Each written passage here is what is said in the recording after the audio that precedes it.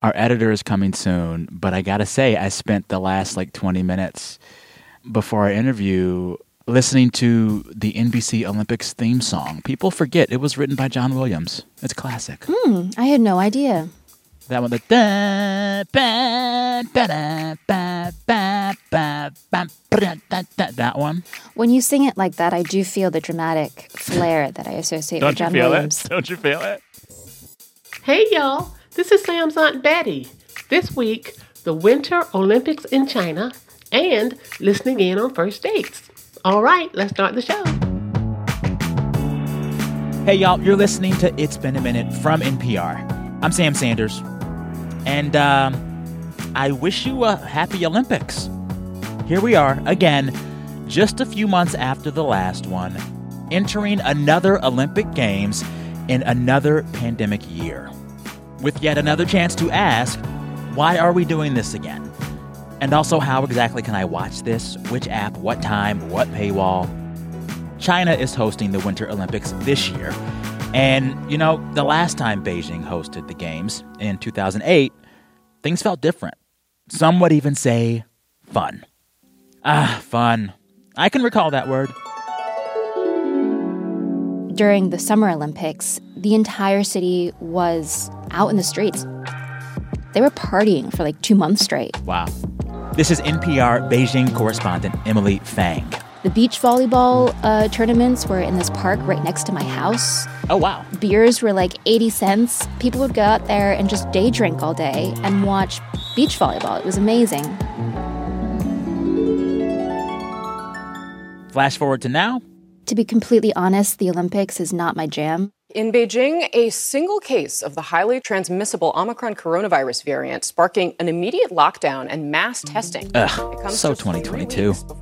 At first, I was kind of excited because I thought I would be there in the stands and it would be the party that it was in 2008. The après-ski version of that this time around. Unfortunately, the coronavirus swung into action and it's just become a much more, it was always a political, but it's been even more political event than usual. Right before the opening ceremony, I called up Emily in Beijing to talk through some of the political implications of this year's Olympics. The crackdowns on activists and diplomatic boycotts, and also just all the weird COVID stuff everyone's having to go through to make these games happen.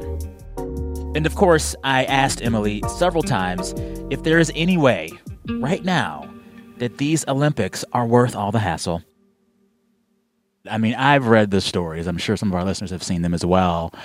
It's like a lockdown compound. They're calling it a bubble or something. But I want you to start just to describe as vividly as you can for folks who can only hear you. What is this Olympic compound in China going to look and feel like over the next few weeks for these games? It's perhaps the strictest Olympics that we've ever seen? I think so. So everything is happening inside what Chinese authorities are calling closed loops. And they're Which not... in and of itself sounds threatening. That's not a phrase I want to hear. Closed loop. Yeah, don't exit the closed loop. And these loops are kind of conceptual. So they're not literally loops. It's just a series of facilities and canteens and hotels all across Beijing and on the outskirts of Beijing that are linked together by special vehicles that the public are not supposed to approach or touch. And so everything will happen inside these facilities, meaning if there are infections, and there have been just over 200 or so, that all of that COVID transmission, among people arriving, among people who are already inside these closed loops. But if these infections happen, that they stay within the loops and they don't infect the rest of the greater Chinese population, which is terrified of COVID. So you get this strange disconnect where a major international sporting event is happening in Beijing, but living in this city, you would be forgiven if you did not know the Olympics were taking place. There's basically no signage. There's been very few public events celebrating the games. There's just basically no publicity around it. Yeah. What is the craziest part of the bubble or the closed loop, as they're calling it? For me, the craziest tidbit that I've seen about this is that if official Olympic vehicles that are going from one closed loop to another get into a car accident like on the streets of China, locals have been told to not stop, don't help them, don't assist. There's a special Olympic ambulance service. You can't be involved at all. Mm-hmm. That caused a lot of, that was sensational in China because people rightly so questioned that policy. I think the funniest thing for me are the robots that are serving people food in these canteens. I've heard the food is overall like not bad, but robots are robots. They're not perfect yet. And there have been some glitches where people have just not gotten the food they've ordered. So, okay, there's all of this drama with the closed loopness of it all for the Olympics in China. But on top of that, the athletes and officials coming to these games, they've been asked to use an Olympic app that China made. And for a while now, folks have been saying, be careful of that app and perhaps bring a burner phone. What's going on there? Let's start with the burner phone. It's pretty well known that China does a lot of digital surveillance. So it's smart to bring a burner phone and just to toss it when you get back home.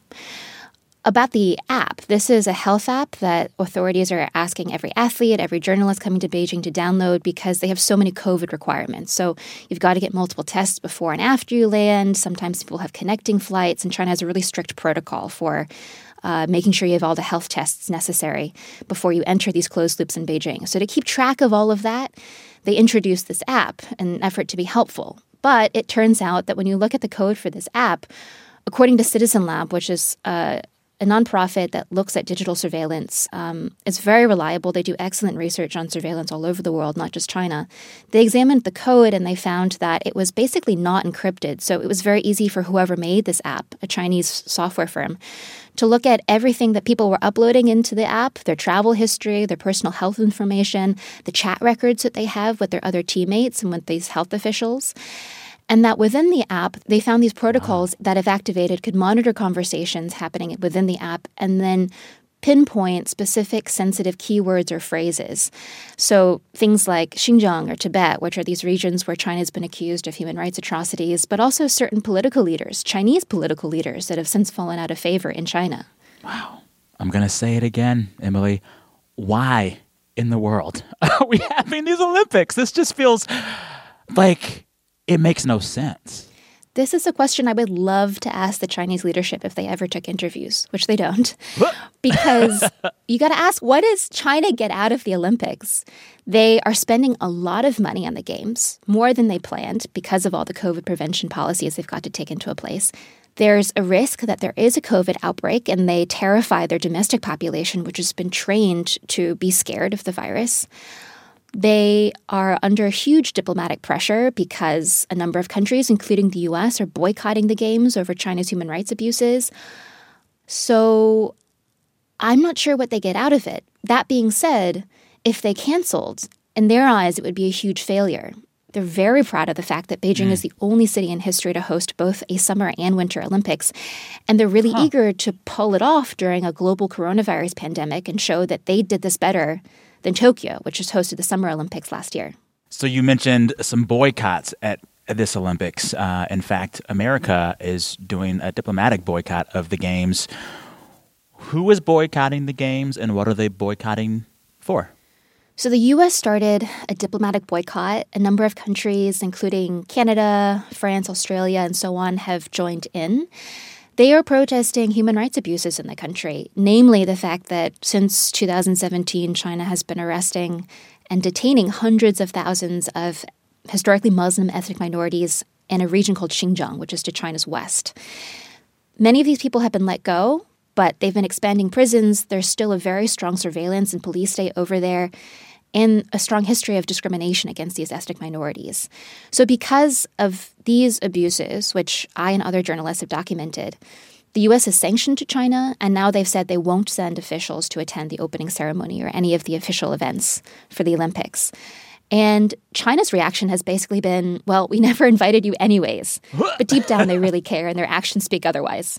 Well, and in the run-up to the Games, the Chinese government has been cracking down really hard on political dissent and activism. I assume that has a chilling effect on excitement for the Games amongst the locals. What have those crackdowns looked like? This is not new. This is something China does before every major political event, even domestic ones. So they go around, they make sure that anyone who's troublesome is not physically in Beijing or that they're blocked from traveling to Beijing and making trouble. They do that by sending people on essentially like forced vacations, often paid. Just, get out of the way until the Beijing Olympics are over. Yeah. Okay. But you're watched all the time by police. There have been street police on every single corner. They're being much more rigorous about what's being said online. There have been tightened COVID controls as well. And you've heard a lot of grumbling about how the Olympics are making life that much harder in the capital, which has already been an incredibly strict place, I can tell you personally, to live during a COVID pandemic. Wow. I am wondering, just as like a human of the world, is it ethical to watch these Olympics? Given the human rights abuses, given the way that Chinese locals are being treated in the run-up to these games, given the thought I have that like maybe this shouldn't happen at all from like a public health perspective, I don't know, give me some guidance on how to ethically watch this Olympics, should I even choose to do so? And also, same question for you. How are you? Oh. I love the tough questions, Emily. Well, I'm going to watch for news purposes. There might be something that happens and I'll have to cover it. But for the ordinary viewer, I would say go ahead and watch it with that boulder of salt that you just mentioned. The games are happening no matter what.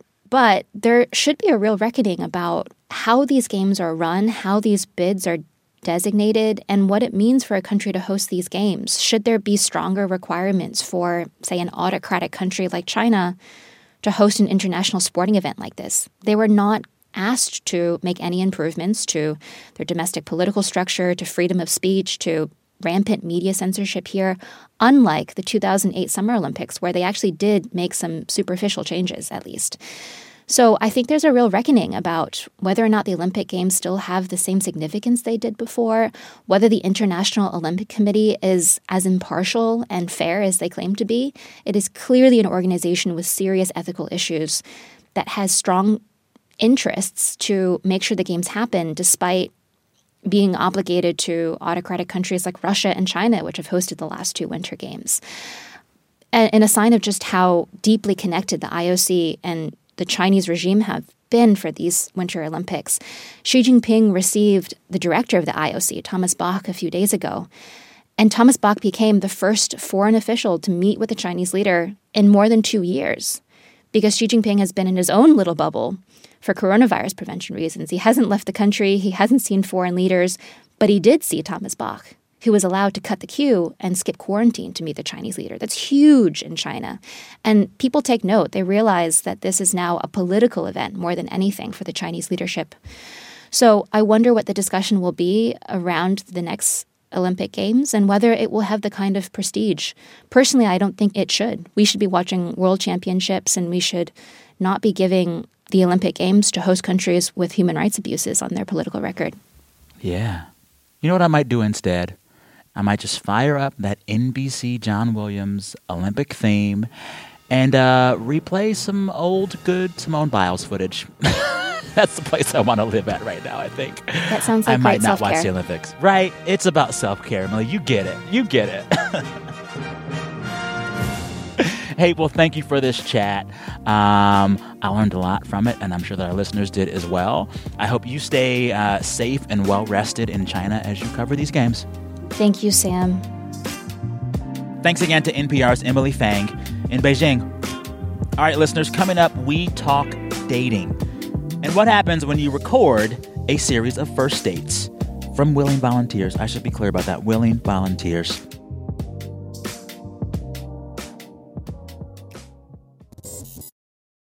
This message comes from NPR sponsor CarMax. Imagine buying a car the way you want. Online from the comfort of home. In person on the lot. Or a combination of both. CarMax lets you choose the way you buy. They'll even deliver your car right to your door in select markets. And no matter how you buy, CarMax has you covered with a 30-day money-back guarantee up to 1,500 miles. Learn more and start shopping at CarMax.com. CarMax, car buying reimagined. Have you ever really thought about just how many reality TV shows there are out in the world that deal with dating? So many. The Bachelor. Will you accept this rose? Bachelorette. Will you accept this rose? Love Island. I've got a text. Temptation Island. There's a show called F-Boy Island. All the islands. I can recall watching Love Connection reruns as a kid. I'd like to hear everything that happened on their date. We'll do that. 2 and 2. Be right back at you. There are dozens and dozens of reality TV shows all about dating. But I've never heard a podcast try this format. Until this week. A reality show about first dates where you hear the first date. What animal best represents how you typically show up in bed? I would say a tortoise. Why a tortoise? Because I like to take things slow. This is Dating, a series of recorded first dates. The show is called This Is Dating. Hiwate Katana and Jesse Baker are two of the producers. Hello. Hey, Sam. Hi. How are y'all? Good. How are you? And this show is pretty addictive, in part because it feels a lot more thoughtful and nicer than most reality dating shows I see on TV. This is by design. Jesse and Hiwate, when they were making this podcast, they thought really carefully about what reality TV tropes they wanted to avoid, as well as which ones to embrace. The show that most resonated was Dating Around. You see one person go on 3 different dates, and the camera cuts from one date to the other. So, you see this one person go from drinks to dinner to, the after dinner drinks with such ease that you feel like you're watching a movie, not really. It doesn't feel like a reality show. I brought Jesse and Hiwate on to talk about how they did it and what making the show taught the two of them about love and dating. They also shared a little first date advice because they're now kind of experts on the art and science of the first date.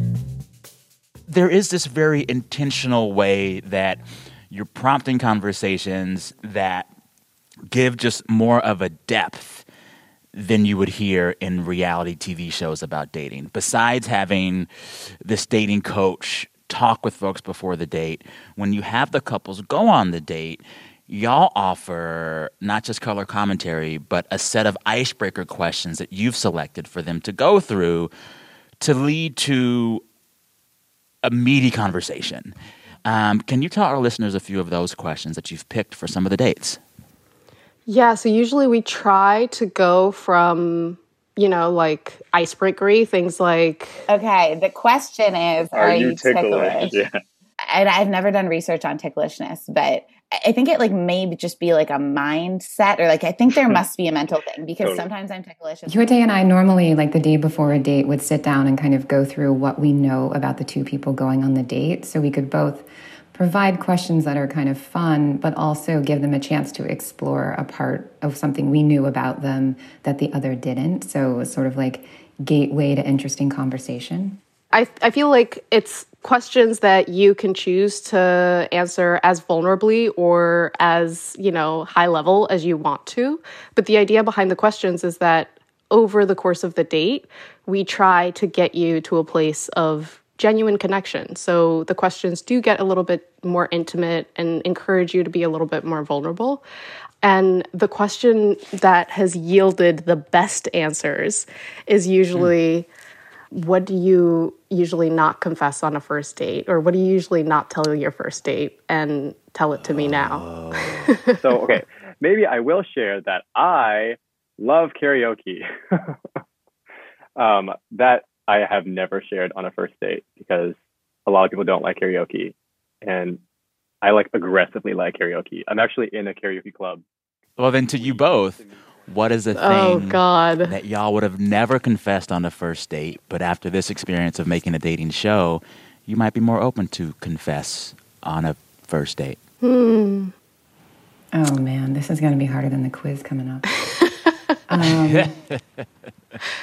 I think I've realized working on the show that everyone worries a little bit, or I guess to differing degrees, about their desirability.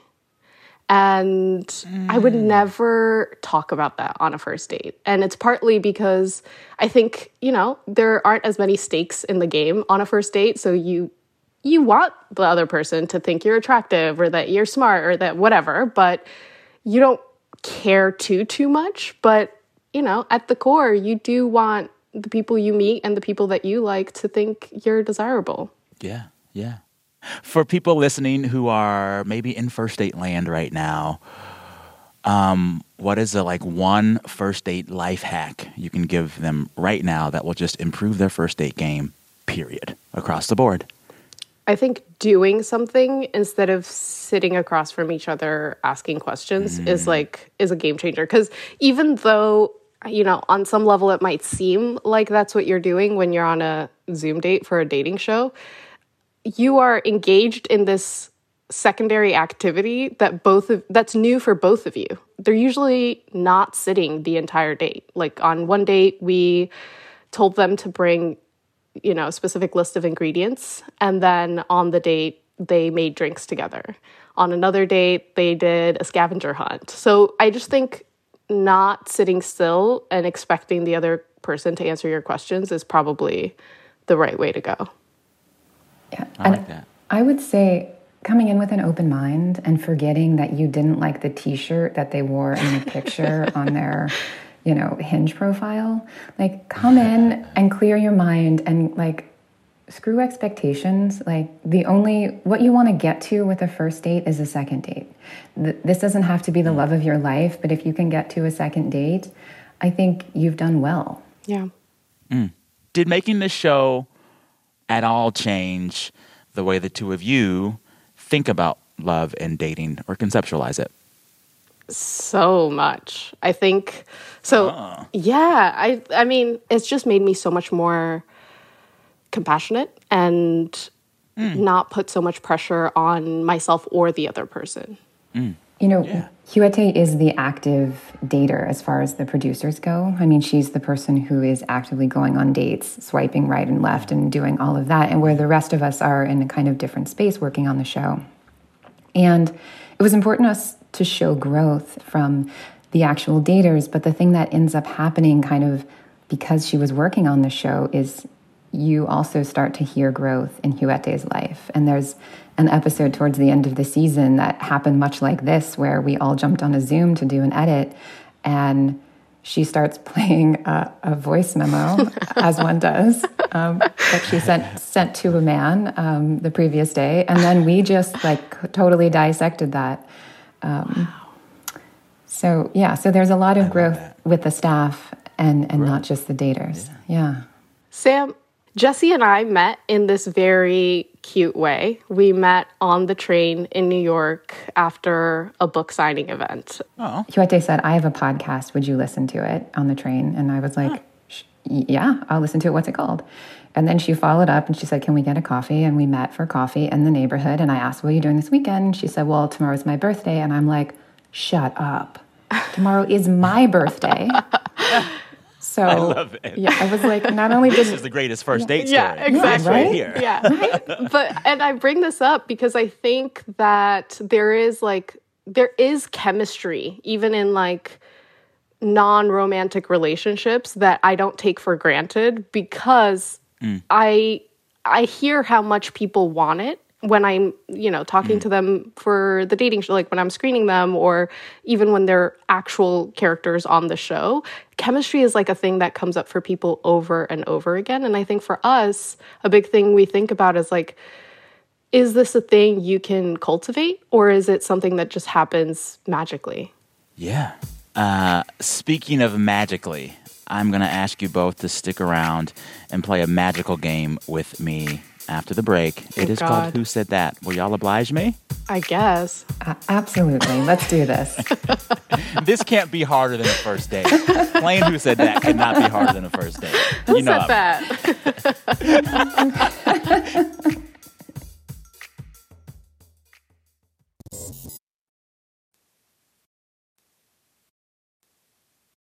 You're listening to It's Been a Minute from NPR. I'm Sam Sanders, joined for Who Said That right now by two hosts of an incredibly addictive new podcast called This Is Dating. I'll let y'all tell our listeners who you are.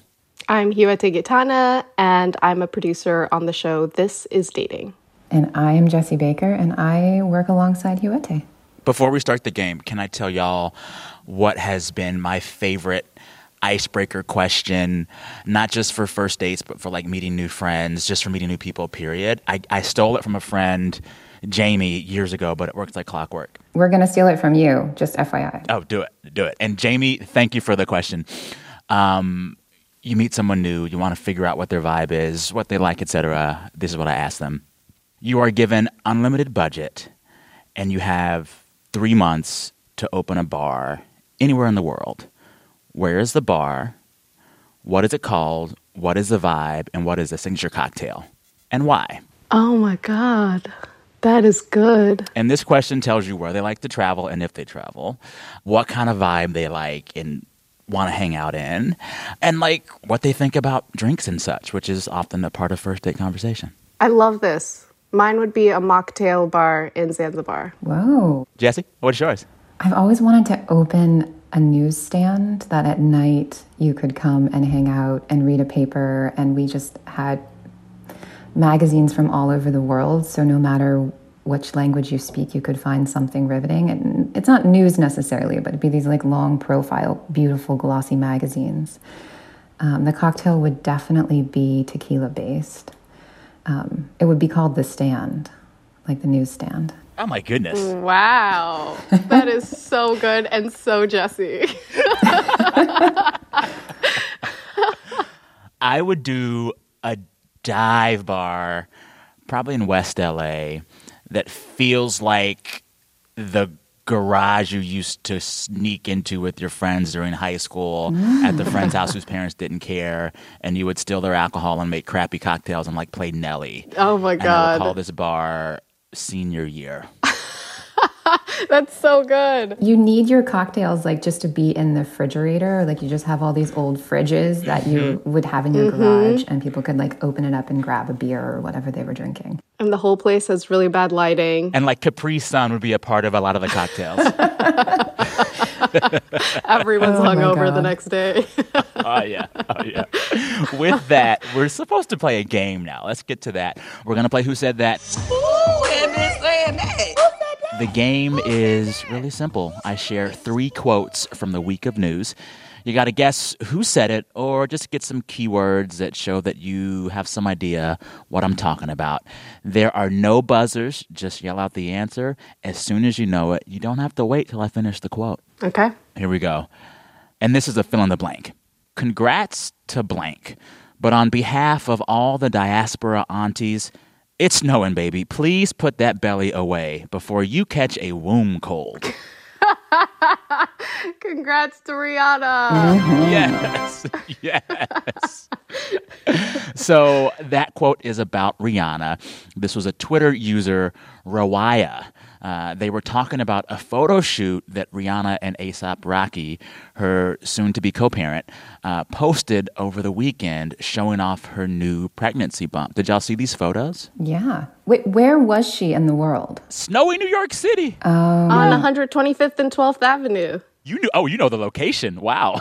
I used to live there. I'm so amazed that that's where they had their shoot. How did you feel when you saw the photos in your hood? So happy. Like, it's so... It's very funny, actually, because I was telling my sister, I was like, I feel as happy for Rihanna as I did when you got pregnant. Like, it makes no sense. So, yeah. I had some beef with the photo shoot, and I love Rihanna. But, like, all right, it was snowy and cold in New York City, and she's wearing this big pink puffer jacket, but it's opened up with the belly exposed. It's a couple seconds, though. Wait, no, I'm sorry. But, Sam, how many babies have you been pregnant with? Well, because you get hella hot. You get really hot when you're pregnant. I mean, like, you are sweating all the time, and you got all those hormones pumping. So you know what? She and the baby were totally fine. She was probably burning up, and if she could have been naked, she probably would have wanted to. Seriously. Well, on top of the pink puffer with the belly out, she was also wearing these like faded jeans where like they were oversized in a way that like the bottom of the jeans were just dragging on the street. And I was like, Rihanna, your jeans are going to get dirty. I love that all of your concerns are like very practical concerns. The baby will be cold. Your pants will be dirty. That said, I'm so happy that Rihanna doesn't care at all what fans like me want and is living her life. She's like, oh, you want a new album? I don't care. Here's a baby. And you know what, Rihanna? Live your life as you sing in that song. I'm proud of you. I'm proud of you. Who got that point? I did. Yeah, she knew the block and the avenue. So That's like, true. yeah, like bonus points there. Like, I don't think I can win this because she already has 3 points. All right, here is the next quote. It's also a fill in the blank. We will work hard on getting us a new weather prognosticator for next year. Till then, please check out what all of blank's cousins have to say on February 2nd. Is it Phil? It's the main groundhog's cousin. Punxsutawney Phil has a cousin. Do you know his name? It's a New Jersey cousin. Oh, God. New Jersey cousin. I missed this story. I want to give someone the point. Let me just try to... Can you tell us what the name rhymes with, and then we'll just keep guessing?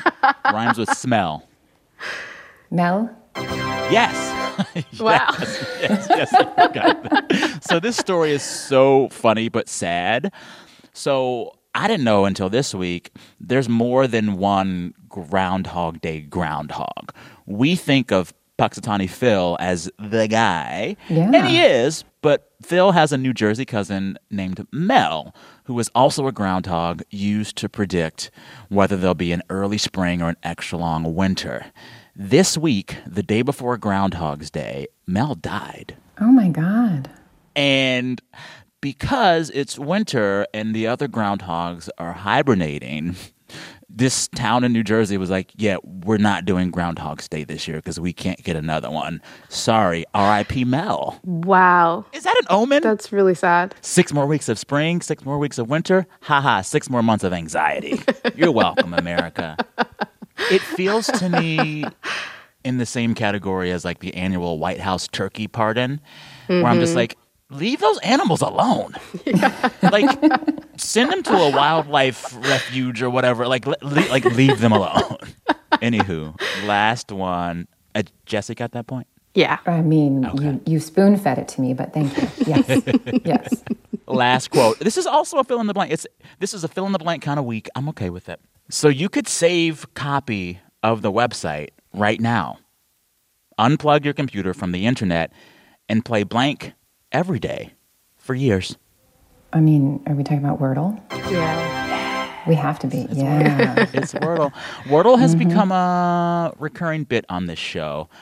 Most of the team that makes It's Been a Minute is obsessed, and there's a new Wordle headline, it feels like, every day. The headline this week is that Wordle, the word game taking the nation by storm, it is, probably 2 or 3 weeks after becoming a hit, it's been purchased by the New York Times for low 7 figures. And I got to say, as a Wordler, I didn't know how to feel about it. How do y'all feel about it? I'm nervous about the paywall. Right? Well, here's the thing about this quote. This was an internet person saying, along with other internet people, oh, hold up, you can actually save the game to your computer right now. This quote came from Twitter user Aaron Reiki. And he said that Wordle, because it was made public and downloadable from the start, you can just right-click and save the code for Wordle to your computer right now, and then open up that code in a browser window and play yourself in perpetuity. That's genius. Right? That's amazing. Right? Yeah, I love that. So congratulations to the New York Times. You purchased a game for millions of dollars that I'm going to keep playing for free. Congratulations. You played yourself. You and everyone listening to this just right-clicked on Wordle. Yeah. So it's all over for the New York Times. I mean, I say this like I'm going to ever right-click and download some HTML code. That is not my vibe. That is not my energy. I'm not doing that. Will y'all do it? I won't, but I'm going to say that I would love to. But, I have to say my least favorite word, or like one of my least favorite words of all time, was the answer. I'm not going to say what it was, but you guys can probably all tell. This week. If it's a previous day, you can say it. Was it moist? Yes, it was moist. I don't even like that word when it's talking about cake. Like, I don't want to talk about moist. No one likes moist. No one likes moist. Yeah. It is true. No one likes moist. No. Moist is a word that folks don't like to hear. I don't know why people would say the word moist over and over in a podcast. Like, moist? That's a word that no one wants to hear repeatedly. Yes, no. Moist? Gosh, I hate the word moist. One more time, Sam. One more time. Moist. On that note, Jessie, you won. Oh my gosh, thank you. Do I get a tote bag or a T-shirt or a coffee mug? You get to give a speech. Go ahead. Oh, no, that is my least nightmare. I do not want to give the speech, but I do want the tote bag. Please. All I know is I would hope that my prize for playing this game with y'all would be the chance at a second date with you both on this show sometime soon. I love y'all's show and love chatting with you. Will you come back sometime? We would love that. Anytime, Sam. Thank you. Thanks again to Hiwate Katana and Jessie Baker. They are the producers of This Is Dating. The show is out right now, wherever you get your podcasts.